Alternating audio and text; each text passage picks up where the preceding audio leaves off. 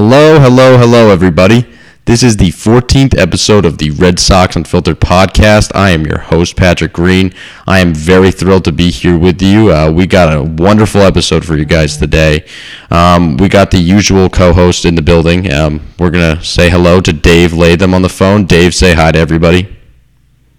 Hello, everybody. Welcome back to the podcast. Yes, it's a very exciting episode. And Jordan DeCo. Jordan, give a shout-out and say hey to everybody. Good afternoon, everybody. How are you doing?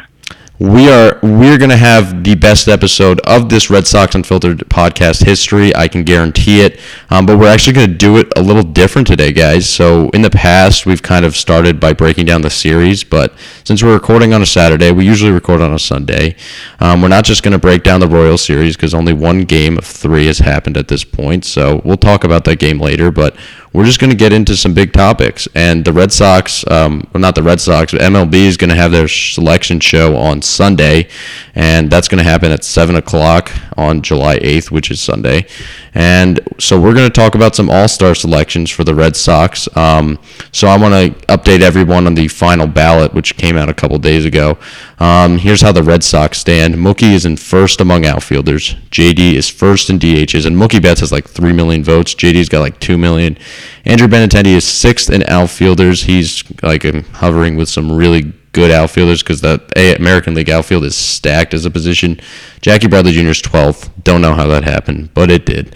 And then Mitch Moreland is third in first base voting, which is weird. He's behind Jose Abreu and Gurriel of the Astros. And then Sandy Leon, our beloved Sandy Leon, is nowhere to be found, unfortunately, in the top 5 of catchers. So I'm going to start with you, Jordan. What do you think of these results so far? I think it's pretty fair with Mookie in the outfield, and then you have Judge and Trout.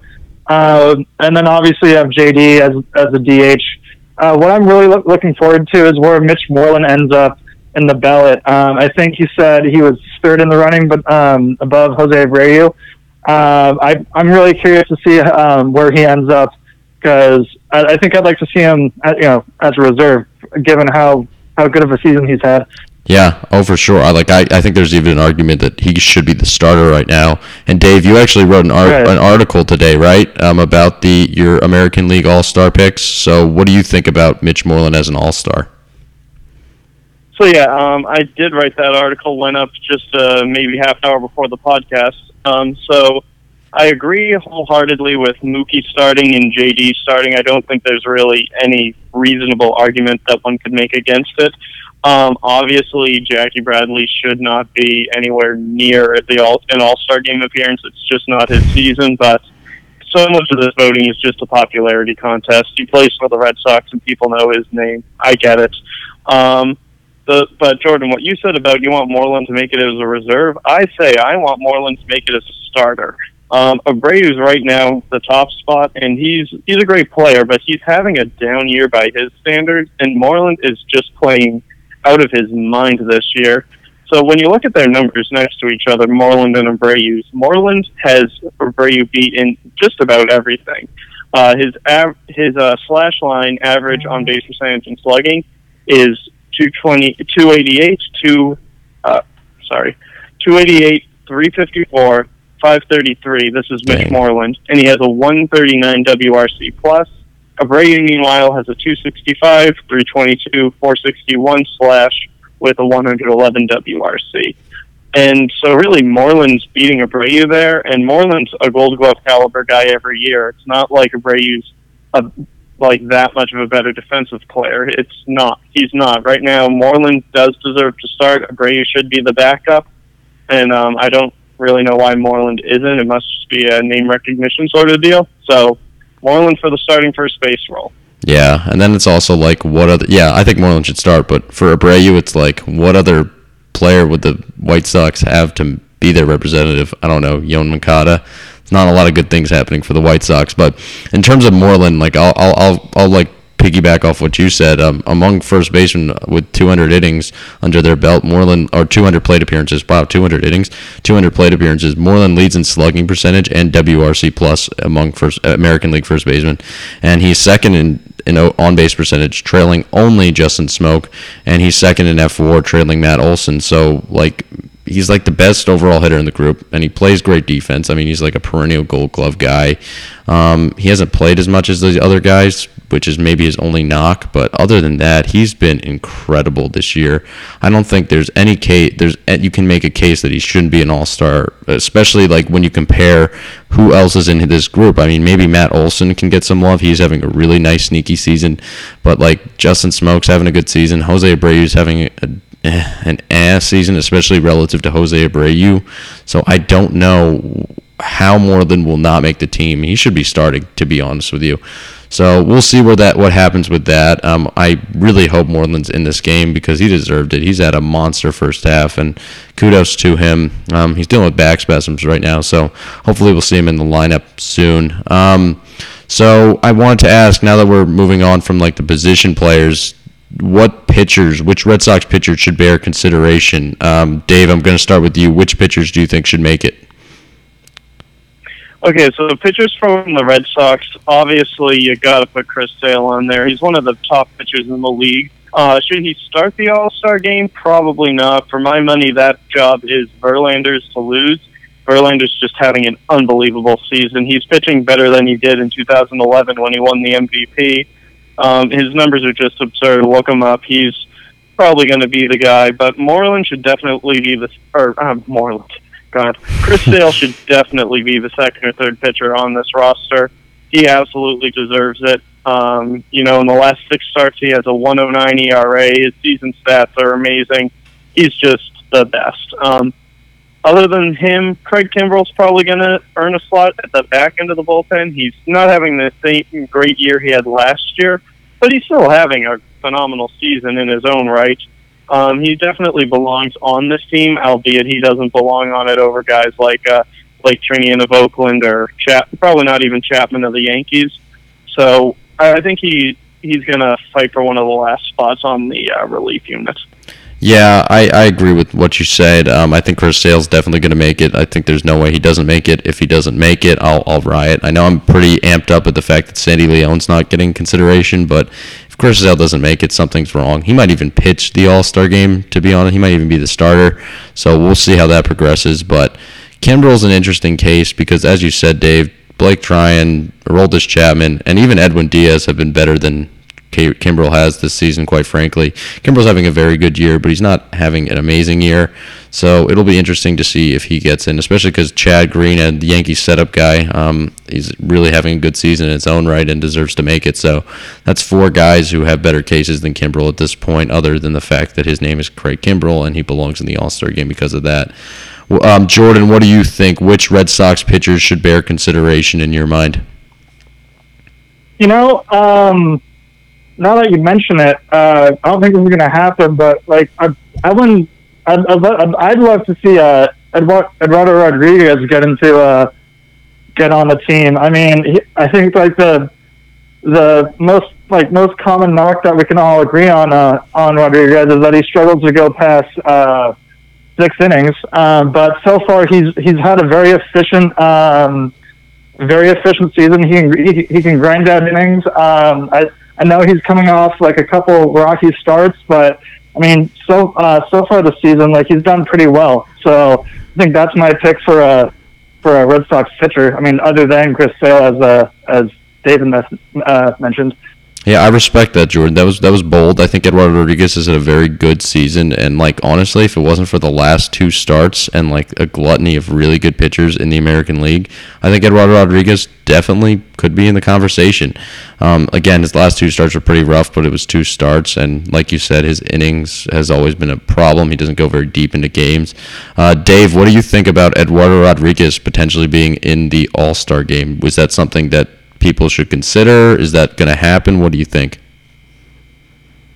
I think he belongs there one day, but he doesn't belong there yet. He's having a good season, but he's not having a great season. Like Jordan said, he doesn't really go deep into games. His ERA is good. It's I don't know exactly what it is, but I want to say it's in the mid-3 range, which is a very good number. He's having a good season, but some of the guys out there, I mean, Severino, Sale, Verlander, Cole, those guys are like having ERAs that are sitting in the twos, and you can't put every starter in the league. Paxton's another one. I don't have his numbers off the top of my head, but he's having a great year. He's wonderful. He's better than Erod. So I think Eddie will get there someday. I'm a big believer in his potential, but I don't think this is the year for him. Yeah, I agree. I think Rick Porcello probably has a better case than Eduardo Rodriguez at this point, but it's close. But I don't imagine any of them getting in. But they're interesting guys to put in the conversation. They're having very good years. Even David Price before that start against the Yankees, which we will not speak of. Actually, we will speak about it later, so stay tuned for that. That's going to be fun. But we're actually going to move on here. Do you guys do you have any concluding thoughts on the All-Star? Do you think there'll be any upsets? Dave, do you have anything extra to add? Not particularly, no. I think we've covered all that needs to be covered. So. Yeah. Okay, cool. Jordan, what about you? Anything else you want to add before we move on? Yeah. No, I'm fine. We can move on. What'd you say, Jordan? Well, I said I'm fine. I have nothing else to say. Okay, cool. All right, so we're going to move on here.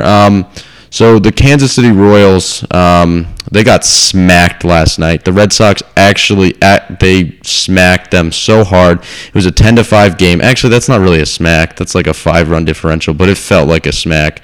They had just come off a sweep of the Nationals, which was very nice. And, Chris Sale was dominant. He went 6 innings, 1 earned run, 12 strikeouts. Xander Bogaerts popped a home run. JD Martinez hit a home run. Mookie Betts hit a home run. It was just a really good game to watch.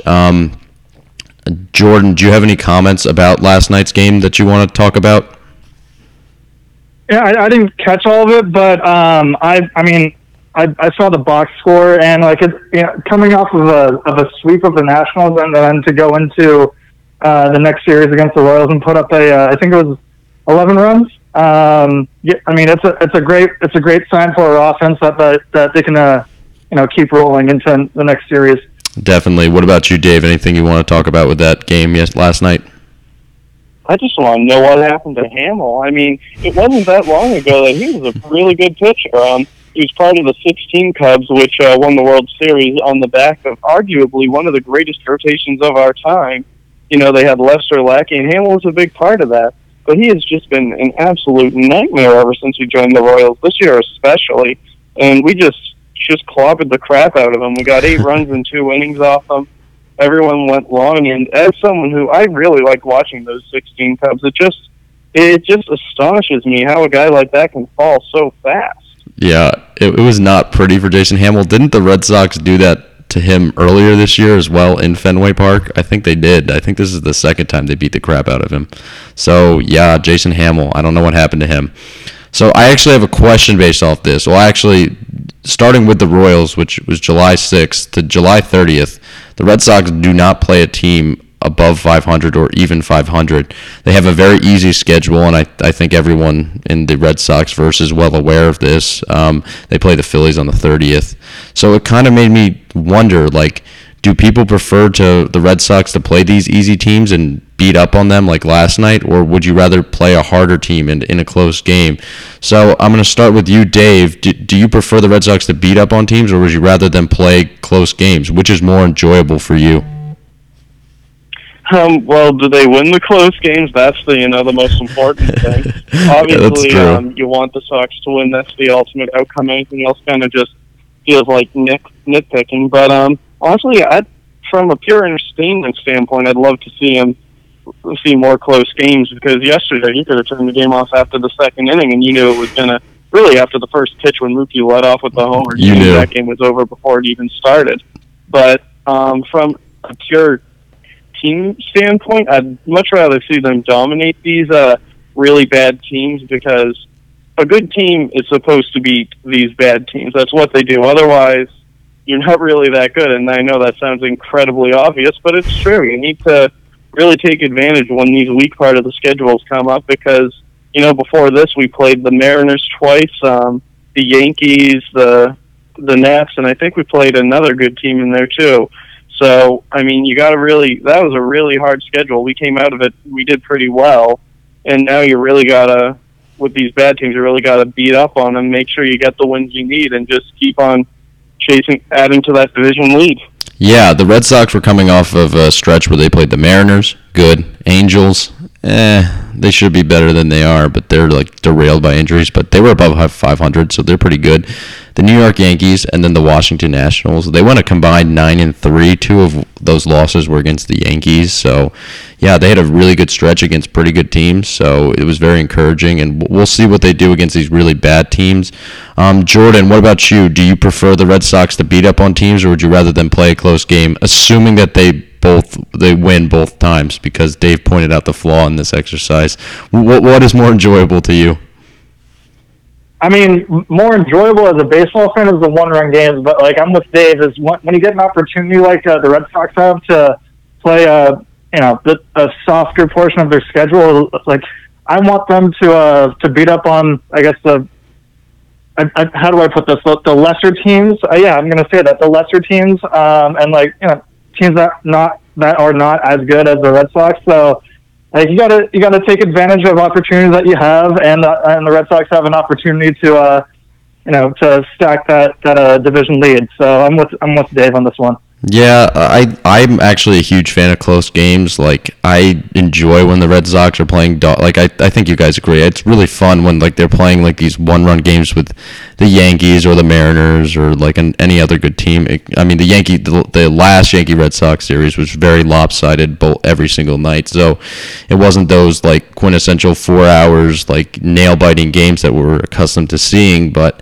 that's the kind of baseball I like to see. That's entertaining to me. I'm not a huge fan of blowouts. They kind of bore me a little bit, even if the Red Sox are. I'd love to see the Red Sox have go absolutely rake every single at bat, but my preference would be a close game. And but moving on from that, the Yankees also have a really easy schedule too. The next month, or actually 2 months, so they only play they only have two series against above 500 teams in July and August.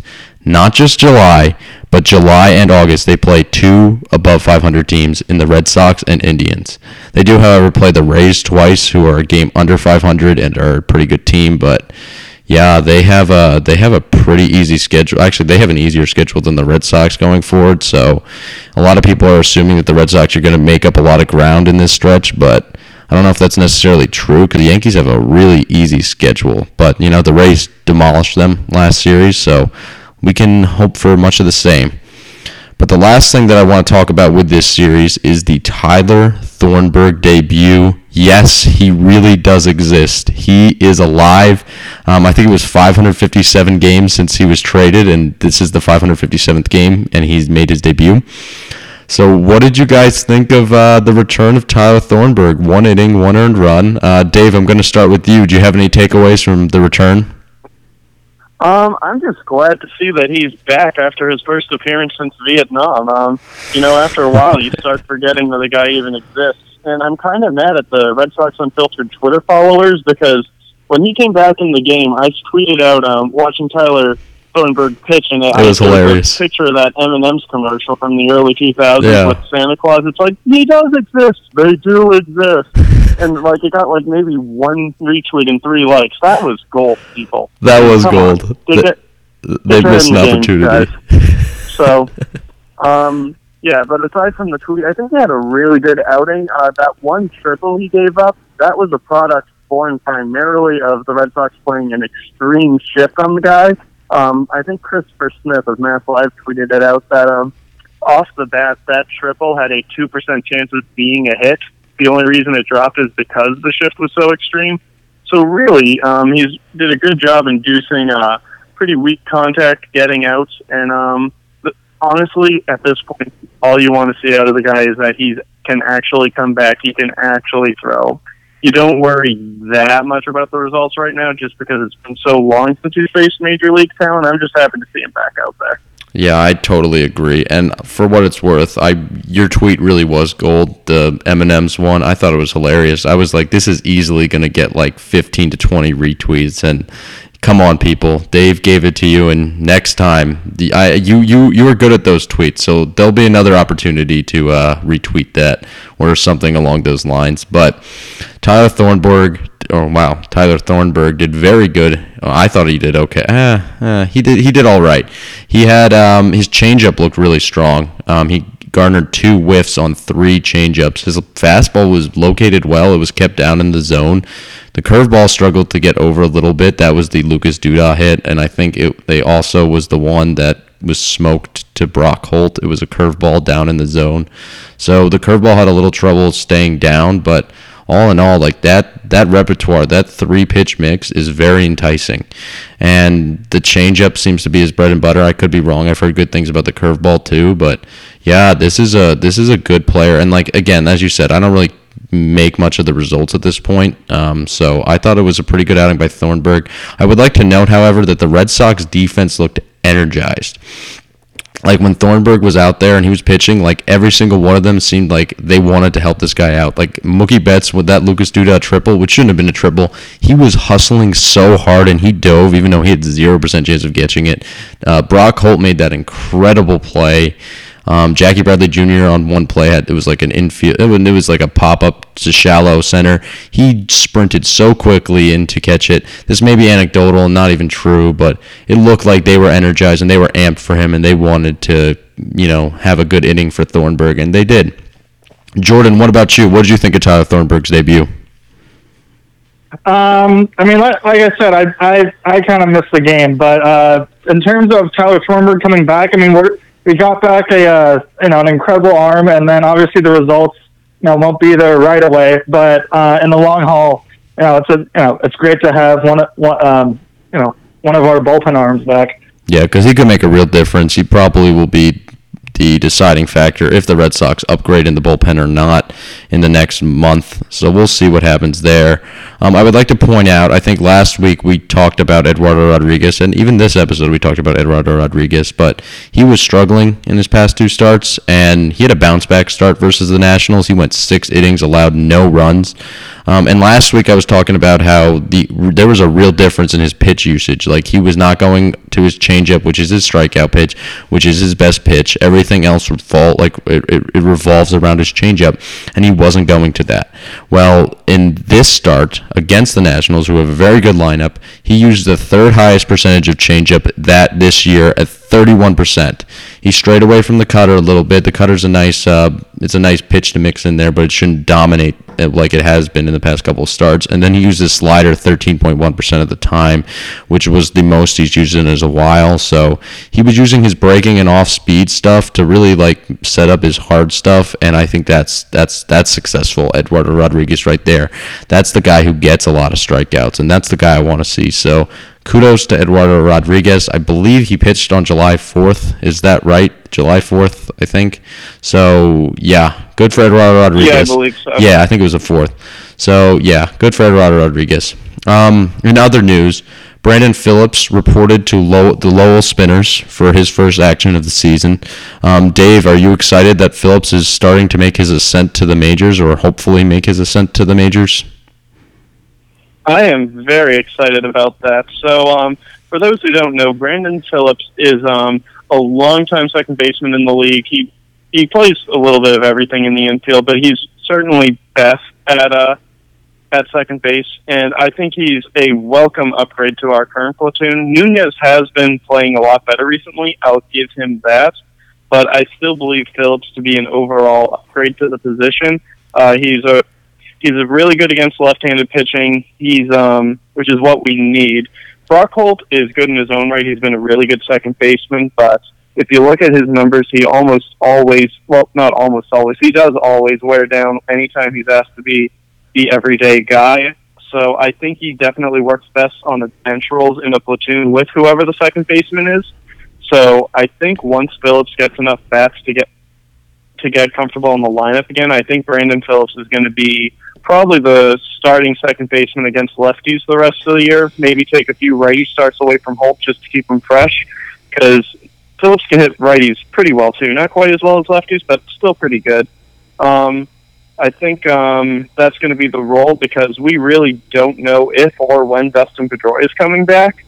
So I'm just going to assume worst case scenario he doesn't. I think we're ready to ride and die with Phillips and Holt the rest of the way. And I think that we have the most wins in baseball and the best offense with Nunez and Holt at second. Phillips is going to be an upgrade. So I really think these guys, that duo of Phillips and Holt, will be good enough to carry us the rest of the way.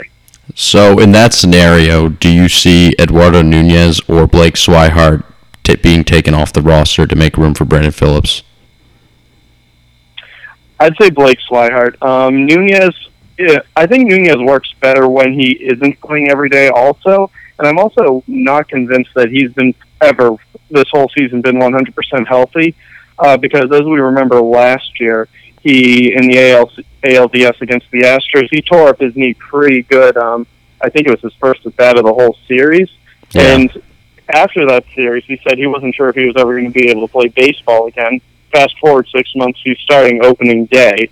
That's a really fast recovery for a knee injury, and I don't think he ever got fully better after it. I think he's playing through a lot, which I give him a lot of credit for. So I think if you keep Nunez on the bench, maybe give him some time to heal up and just use him more rotationally, you'll get a better version of him when he does play.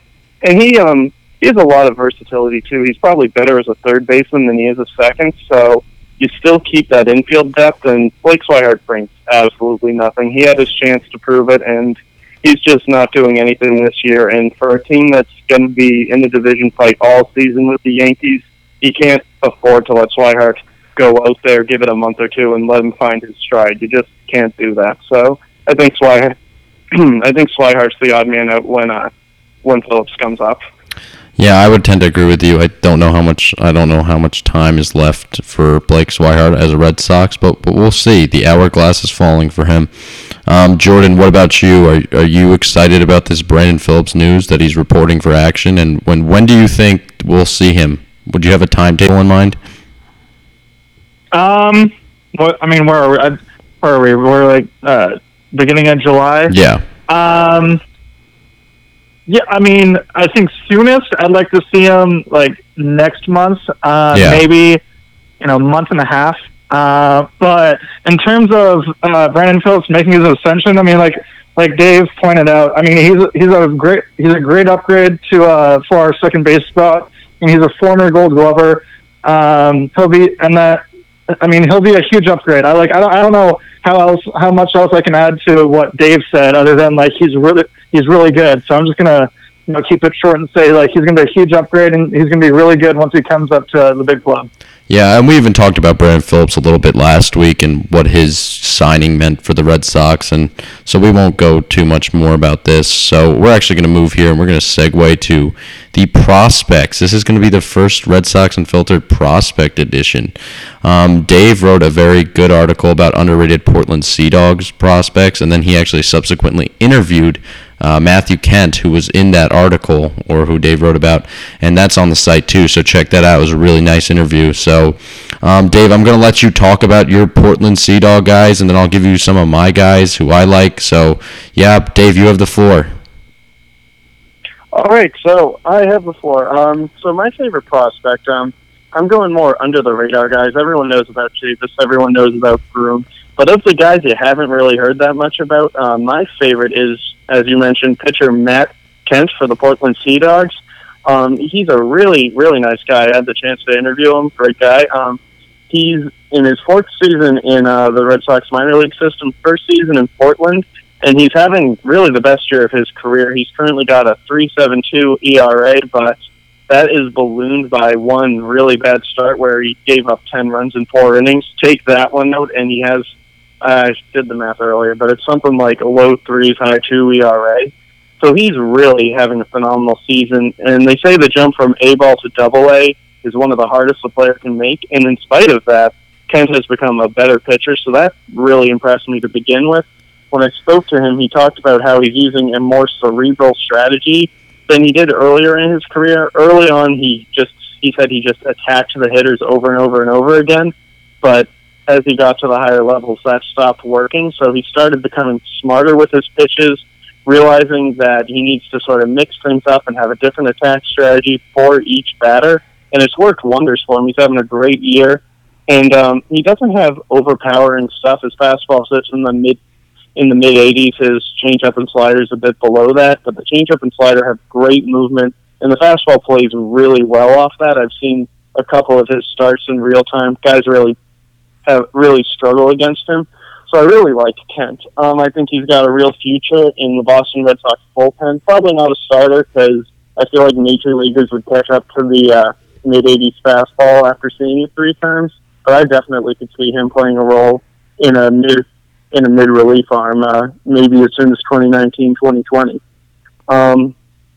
So the other big guy down there, he's not as under the radar. He's one of our top 10 prospects. Is Josh Akini. He's a first baseman / DH. He's a really great hitter when he gets a hold of the ball. He can absolutely crush it.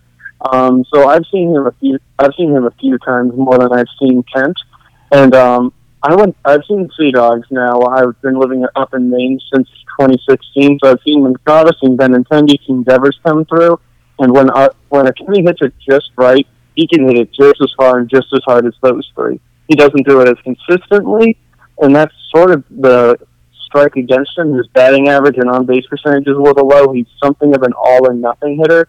But if he can make more consistent contact and really sort of harness in on that power, because my goodness, can this kid crush it when he gets it?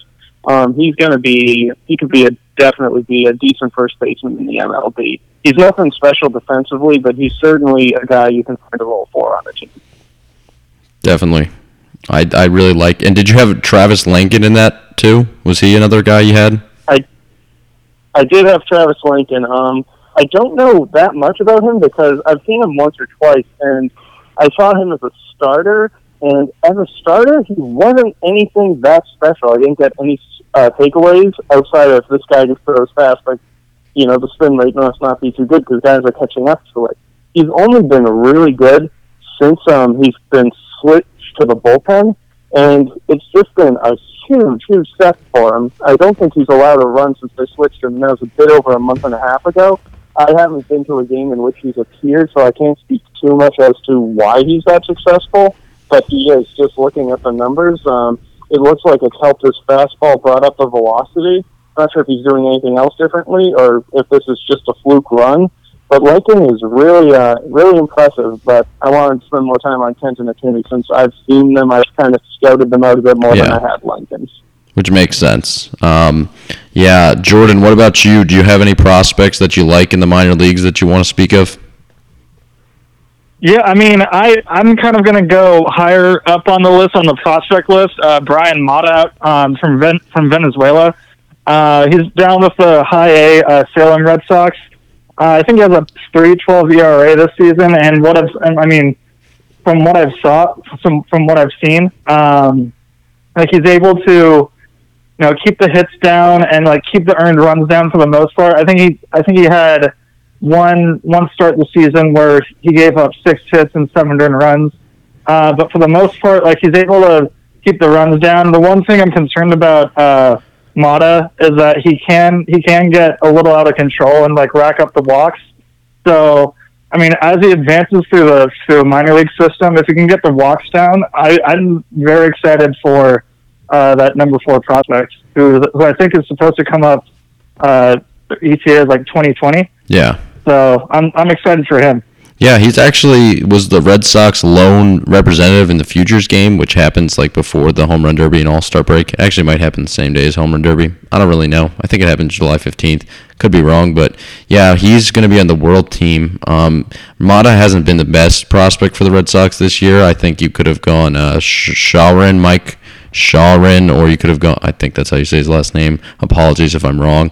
Or even you could have gone Jalen Beeks, but apparently the USA roster, how the Futures game works is they pit the World roster versus the USA roster, and the USA roster was so stacked that they didn't have room for them. So Brian Mata, it works like the All-Star game. You have to have a representative, and the Red Sox have a weaker farm system, obviously. So Mata is pretty good. Again, he's got a nice low 3 ERA, but he's struck out 56 people and he has walked 55. You don't want to see that. That's not awesome, but again, he's got a pretty high prospect pedigree. There's a lot of room to develop. The kid's 19, so congratulations to him. He should be a very interesting prospect to watch going forward. But I have some other guys that I'd like to talk about. So buckle in here real quick. So we got Ty Boutre. I think that's how you pronounce his last name. I don't know if you guys have heard of him, but he's in AAA right now, actually on the 40-man roster. He's actually from Matthews, North Carolina, which is literally right next to me. So we're basically like friends by geography, and he doesn't know that, but we're basically best friends. He can hit 100 on his fastball, which is super impressive. He has a 2.11 ERA. He has a 2.83 FIP in 38 in 1 innings, and he has 13.62 strikeout per 9 this year, and that is absolutely insane. He is striking out close to 14 guys per. That's like Craig Kimbrell-esque guys, and he's never really done this. He's never been a huge strikeout guy. He's never been a low ERA guy. He has made considerable strides this year, and the Red Sox should be expecting to see him soon because with the way he's pitching, and he's in AAA right now, and there are some guys in the Red Sox bullpen who are a little dubious. This guy deserves to get a shot, especially in September when the rosters are going to expand inevitably. So hopefully we can see him soon because they've been going with like Justin Haley and William Coveas. I don't know if I said that right. I could have completely butchered that name, but yeah, I think Ty Boutre should get an opportunity here shortly. He's been lights out, so watch out for him. Even Bobby Pointer's been pretty good still. I'm still a huge Bobby Pete guy. Hopefully he's doing okay. He's actually doing very well this year. Another guy I like is Bobby Dalbec. He's 23, and he is hitting the crap out of the baseball, like literally hitting the crap out of it. 17 home runs, 517 slug, but he strikes out a ton. He's got like a 31% strikeout rate, but he's got a really good walk rate to pair with that. He's like a 3 true outcome prototype, so we'll see. He's an infielder. He's a third baseman. I think that's his primary position, so he's an interesting guy to watch going forward. Definitely intriguing, but I'm not sure if his skill set's going to train. I really do think we'll see how he does. There's definitely some holes in his game, but he's somebody to keep an eye on. In Greenville, which is like kind of Dave's equivalent to Portland because he lives right there. I've been going to some Greenville games. Denny Reyes has been incredible for the Drive, and so is Cutter Crawford, who I actually wrote about a month ago about how he's exceeding expectations. It's like a 16th round draft pick out of FGCU, which is Chris Sale's alma mater. Cutter Crawford is just phenomenal. I love Cutter Crawford. I could talk about Cutter Crawford all day, and you know what? Why not? Cutter Crawford, he has added a Cutter, which is his name, which is really cool because, the play on words is just extraordinary. And ever since he's put that Cutter into his repertoire, he's become like this really, really, really good pitcher. And he didn't really have it late, like most of his college career, but then he developed it as a senior. But at that point, it was too late. So the Red Sox got him in the 16th round. And so with that Cutter, he's been able to dominate competition in single A. And every stop he's been with the Red Sox, he's like a sub 3 ERA right now. Cutter Crawford, really big fan. And in Dave's territory in Portland AA, I really like Mike Shawrin. God, I could be completely butchering that name. I don't know. And then Esteban Curros, could be butchering that too. He was actually one of the guys I really liked in spring training. I wrote an article titled three underrated guys to watch for the Red Sox in spring training.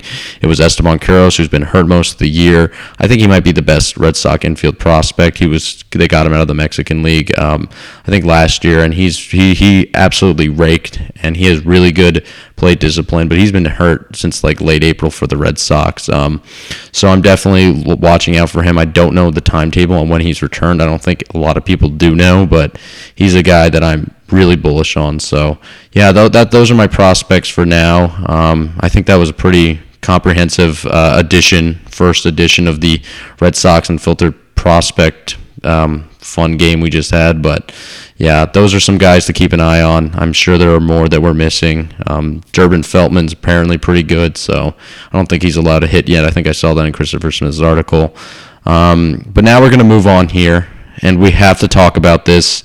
our last podcast was recorded before Sunday night's Yankee-Red Sox game, so we didn't get to discuss what happened then, and it was a David Price shelling. The Yankees destroyed Price. I think it was his career high. He allowed 5 home runs. I think it was 8 earned runs, and it was not a good performance, and a lot of Red Sox fans are very angry, and they're clinging to the narrative that David Price can't pitch big games, that he can't pitch against the Yankees. Dave wrote an article on the site defending Price, and he got some backlash for that. People were pretty mean. They were not happy about David Price and any excuse people were giving for him, or like any common sense that people were trying to make, like mediate between David Price being absolutely horrible. Dave, do you want to talk about David Price real quick? I'll let you have the floor on this.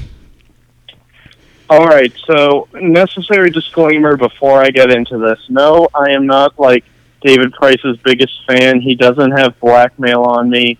Yes, the Red Sox should have signed John Lester in 2015, but that was 4 years ago, and as we know from how time works, that's in the past.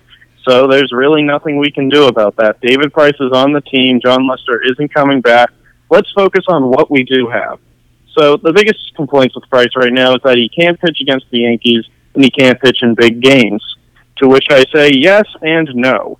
So against the Yankees, I can't deny it, and I'm not trying to. He just can't handle it, whether it's just he just can't handle the rivalry or whatever it is. I don't know, but during his Red Sox tenure, Price is a 8.43 ERA, 6.17 FIP. He's allowed 13 home runs in just 47 innings.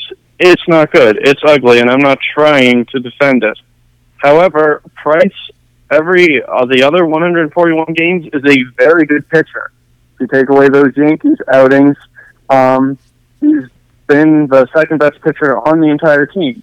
So since 2016, we've had Rick Porcello, Eddie Rodriguez, and Drew Pomeranz for most of 2016. So for the sake of this exercise, let's count it. So since 2016, Price was the best ERA of the three, the best FIP of the three, the best WHIP of everyone. So he's the second best pitcher on this team.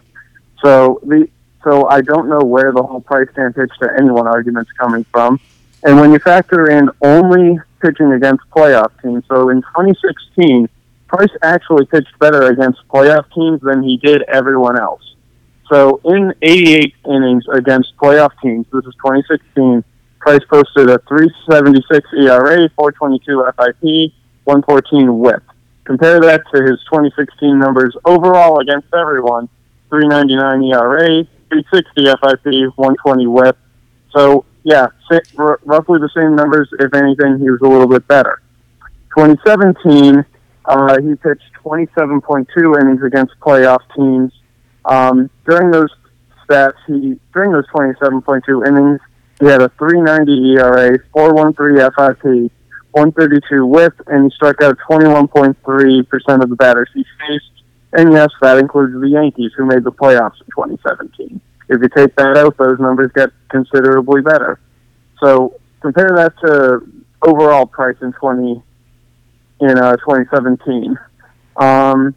He posted a 3.38 ERA, 3.62 FIP, 1.19 WHIP. Slightly worse than what he did. His playoff numbers are slightly worse than what he did against regular teams, but that's kind of to be expected. Teams that make the playoffs are better than the ones that don't, so they're going to hit you a little harder. I really don't get the narrative where David Price can't pitch against playoff teams.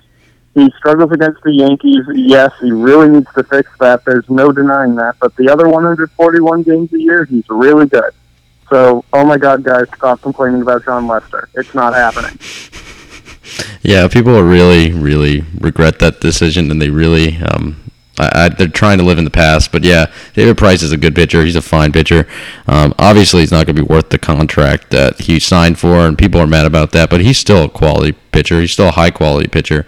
He's at least the Red Sox number 3, and he's been pitching pretty dang well for 3 years now. So I don't know why people are so mad. It was a bad start, and he's been bad against the Yankees. I'm not going to excuse that, but you can't dismiss like every other team that he's been really pretty dang good against, and I don't know where this narrative came from.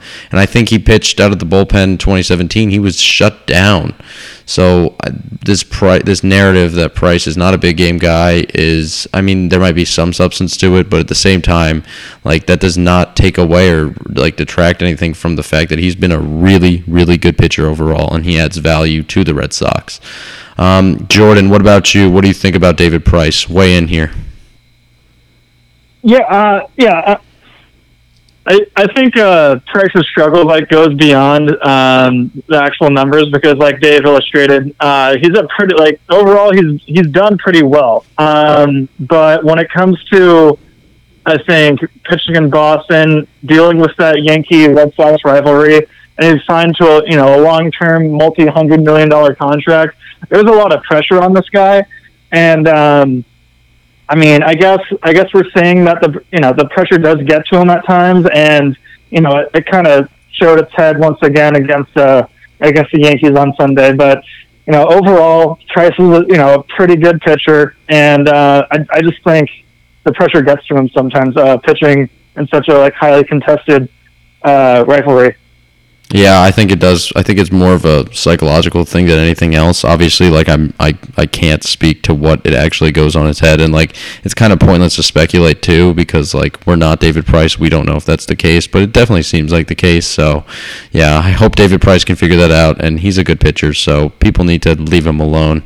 We're gonna move on to our last topic here, and then we'll end this show. It's been a great show, but the Red Sox announced that Stephen Wright probably won't come back until after the All-Star break. Brian Johnson has been pitching in his absence, and Drew Pomeranz, who was pitching before Stephen Wright, he occupied that fifth spot, is now rehabbing in AAA, coming off of a putrid first rehab assignment in which the AAA Twins absolutely shelled him. So I wanted to ask you guys, I'll start with you, Jordan, because we've been starting with Dave, so I'm going to be fair. Jordan, what do you think the Red Sox should do with their fifth rotation spot? What are your thoughts? Fifth rotation spot, listen, I think what I've seen from Stephen Wright, he's been phenomenal since getting regular starts. So when he comes back, I'd like to see Stephen Wright back in that role. And in terms of Drew Pomeranz, I think I would love to see Pomeranz come back and dominate, but at the same time, I think given his early season struggles, I think Cora or whoever's in charge of Pomeranz starts needs to have a shorter leash on him. I'd love to see Pomeranz get a few spot starts in the fifth slot, but if it doesn't work out, things do have to change. So I guess I'm alluding to putting him in the bullpen, or figuring out a different role for him, because I think there's something. I think Pomeranz will come in handy. It's just I just don't think Pomeranz should be given that long of a leash when he comes back. So I'd love to see Stephen Wright come back to that fifth slot. Yeah, and I think Wright earned it, even though he got shelled in his last start against the Seattle Mariners when he gave up 10 earned runs. Brian Johnson has been fine as a spot starter, but I don't think anyone thinks of that as the rest of the season solution. Maybe Drew Pomeranz gets a start before the All-Star break in place of Stephen Wright. If he's healthy enough, then maybe a start or two to see how he does, and if he does what Drew Pomeranz has done for the majority of 2018, then he can start his career as a reliever, at least for the indefinite future. Dave, what do you think they should do with the starting rotation, or the fifth spot? So I think a lot of it all depends on when Pomeranz gets back. Obviously, I prefer Pomeranz or Wright over Johnson in the rotation. Johnson's fine for what he is, but he really shouldn't be anything other than just a spot starter whose job's to eat up 4 to 5 innings before turning it over to the bullpen. If he gives you anything else in a daily basis, great, but that's really all you should ever ask for him. So if Pomeranz comes back first, which it looks like he's more likely to do, I'd give him a start or two. I was on the podcast when he was going through his early struggles. I was one of those who gave him a longer leash than most. And when he went on the DL after I think it was his start against Houston. I thought, okay, this is just going to be a 10-day trip so they don't have to make an immediate roster move. But the fact that he's still on the DL kind of shows me that whatever he had was maybe not like super serious, but at the very least bugging him. So I'm hoping that maybe with some time to iron out, get healthy, Pomerantz can come back, be a guy a little bit closer to 2017, and show it in maybe his spot starts. When Wright does come back, he's shown that he is far superior to Pomerantz this season when he's healthy. But my question is, can you trust Wright to be healthy? He missed, the second half of 16 with the shoulder injury, all of 17 with the knee and the shoulder, and now he's injured the knee again. So if he's going to be a guy that's more susceptible to injuries, and I think about just putting him in the bullpen just because it puts less strain on a body to be a bullpen arm than someone whose job it is to eat up a lot of innings. If you feel comfortable in saying this knee flare-up was just a fluke, he's fine going forward, put him in the starting rotation. But I'm not sure if you could be comfortable doing that. The best version of this team has Stephen Wright in it in some form, and I think in order to keep him healthy down the stretch, I'd probably use him as a bullpen, assuming that Pomerantz is able to at least be an adequate number 5 starter.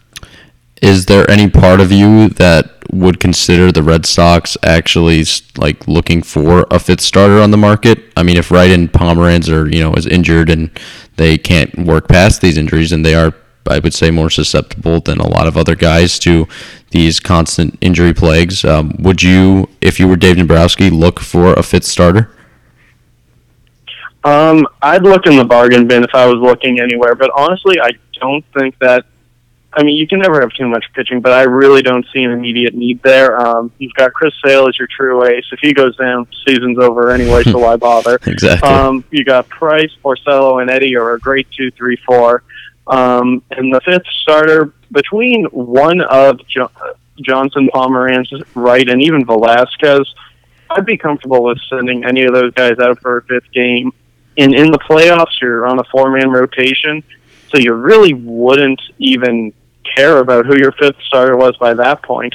So if you can get somebody cheap who's a bit of an upgrade on Pomerantz or on Wright, and I think it's hard to find a guy who's going to be an upgrade on the ceilings of Pomerantz or Wright, because both guys, when they're on, they're great. You saw that through Wright's 16 and this year, and you saw it through Pomerantz 2017.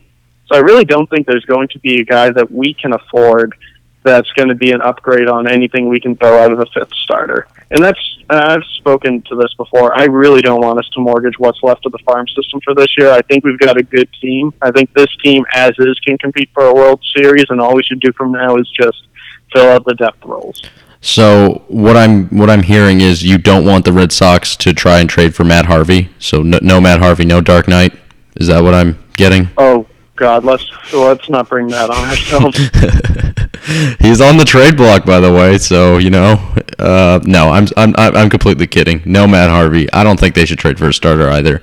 I think they have they have a really good top 4, and then the 5th spot, you got decent options in Wright and Pomerantz, and Brian Johnson's been good. Maybe a little love for Jalen Beeks. I know everybody hates him after his one outing against the Tigers this season, but I'm still kind of a believer in Jalen Beeks, I guess. He's done really well this year. So Jalen, keep on doing what you're doing, and when you get your next cup of tea, I'm sure you're going to be ready for it. But that's actually going to do it for this episode of the Red Sox Unfiltered podcast. So you can listen to us on a myriad of places. This can be found on Spreaker. This can be found on iTunes. We're on iTunes. Subscribe and like to us there.